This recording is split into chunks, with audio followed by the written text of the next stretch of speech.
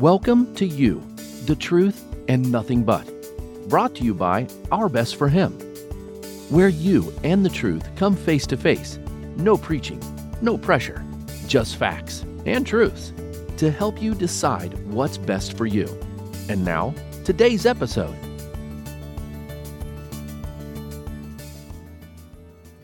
Hi, and welcome to You and the Truth, and today's episode, Straight to the Point. So, without beating around the bush, let's get straight to the point.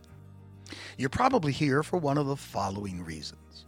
Number one, you're struggling to believe God exists and want to know more. Number two, you believe or want to believe in God, but you're tired of being preached to. Number three, you believe in God, but you find the religion and the Bible in particular confusing. Number four, you've accepted God in your life, but don't know what to do next. Now, regardless of which one it is, we're glad you're here.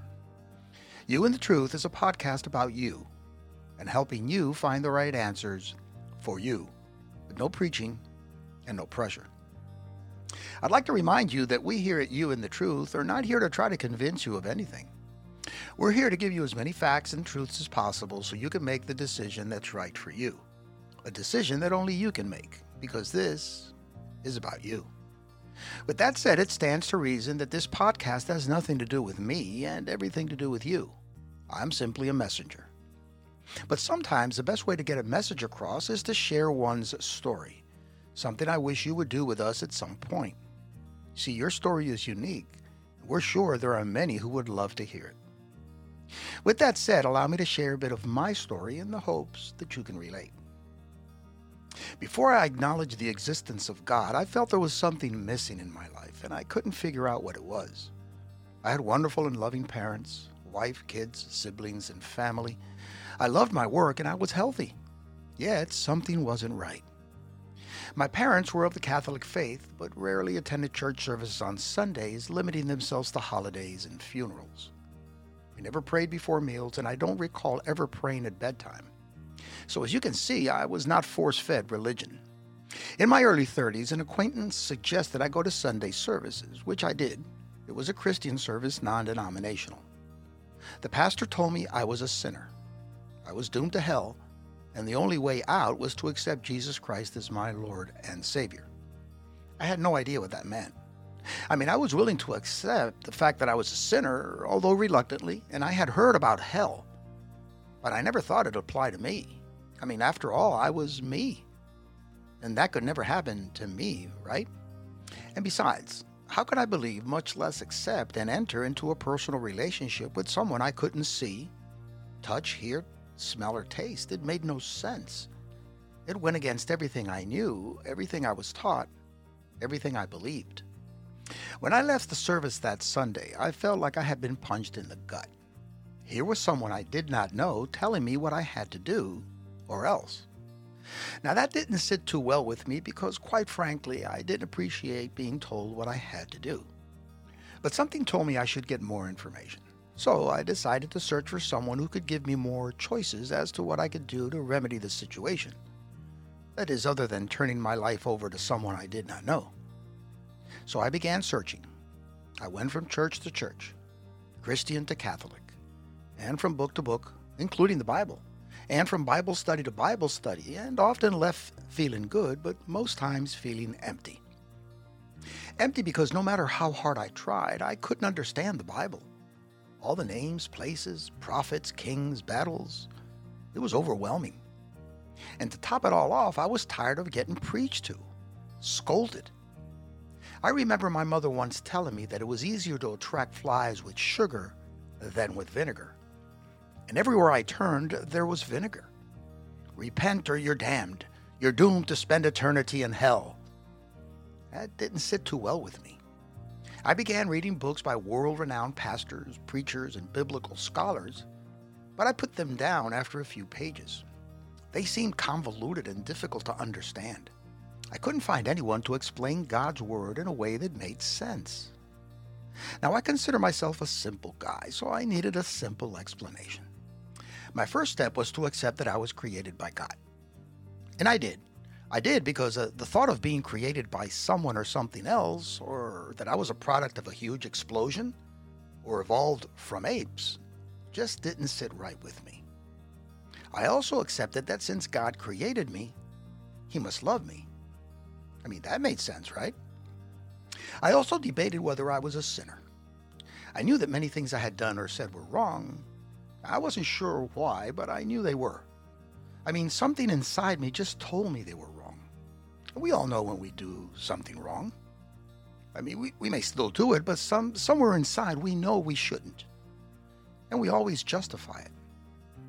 So I asked myself, how many times must you do something wrong before you can be called a sinner? How many lies do you have to tell before you're considered a liar? Or how many times do you have to cheat to be a cheater? Well, I concluded that once was enough. So yeah, I admitted to myself I was a sinner. But I always had a good reason for sinning, and so I always found a way to justify it. And because I thought so much of myself, I couldn't entertain the notion that when I died, everything would just stop, and that everything I had ever done in my life was worth absolutely nothing. I mean, if that were the case, then what was the point? I mean, there had to be more, right? So my vanity led me to conclude that my existence would continue after my death. And I figured that just as the terms of much of my life were dictated by everyone around me, my family, friends, teachers, bosses, television, news media, movies, elected officials, and so on, well, then someone would certainly have to dictate the terms of my existence after my death. I mean, that makes sense, right? So it was time for me to choose who was to dictate the terms of my afterlife.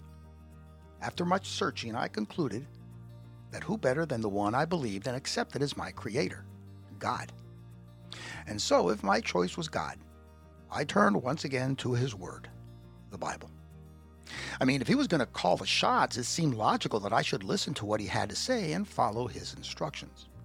But again, try as much as I couldn't understand the Bible. And I asked myself, why is God's Word so confusing? If He loves me so much, why is His message so difficult to understand? Why is it so complicated? Can't anyone explain this to me in plain, simple, and non-threatening language?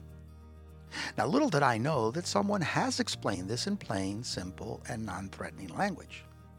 I was just too wrapped up in myself and my worried and hurried life to listen. At that moment, it became clear to me that since I had accepted God as my creator, then He was my Father, my loving Father. So I asked myself, if I were a loving father, a loving mother, or a loving parent, what would I say to my son or daughter? How would I treat them? What would I desire for them? How would I guide them? How would I advise them? What would I do for them? Or better yet, what would I not do for them?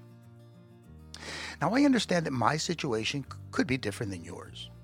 Perhaps you were not raised by a loving father, mother, or parents. I get that. I do. I get it. And if that's the case, wouldn't it be nice to have a chance at that loving parent now? Sort of like a do-over.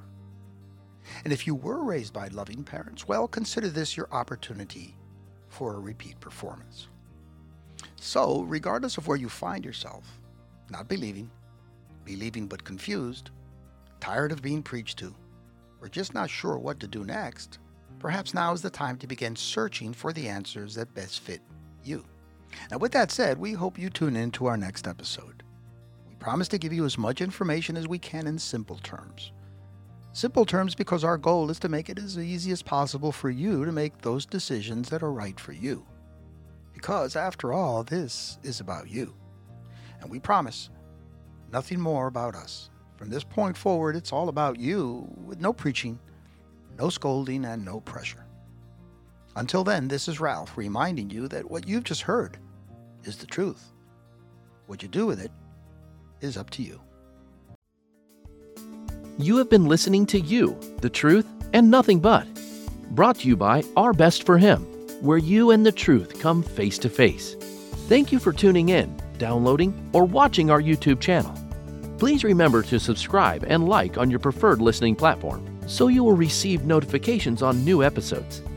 Please feel free to reach us on all social media platforms at You the Truth, or email us your thoughts, concerns, or questions. My name is Kyle, and on behalf of all of us at Our Best for Him, We look forward to helping you in your journey to decide what's best for you.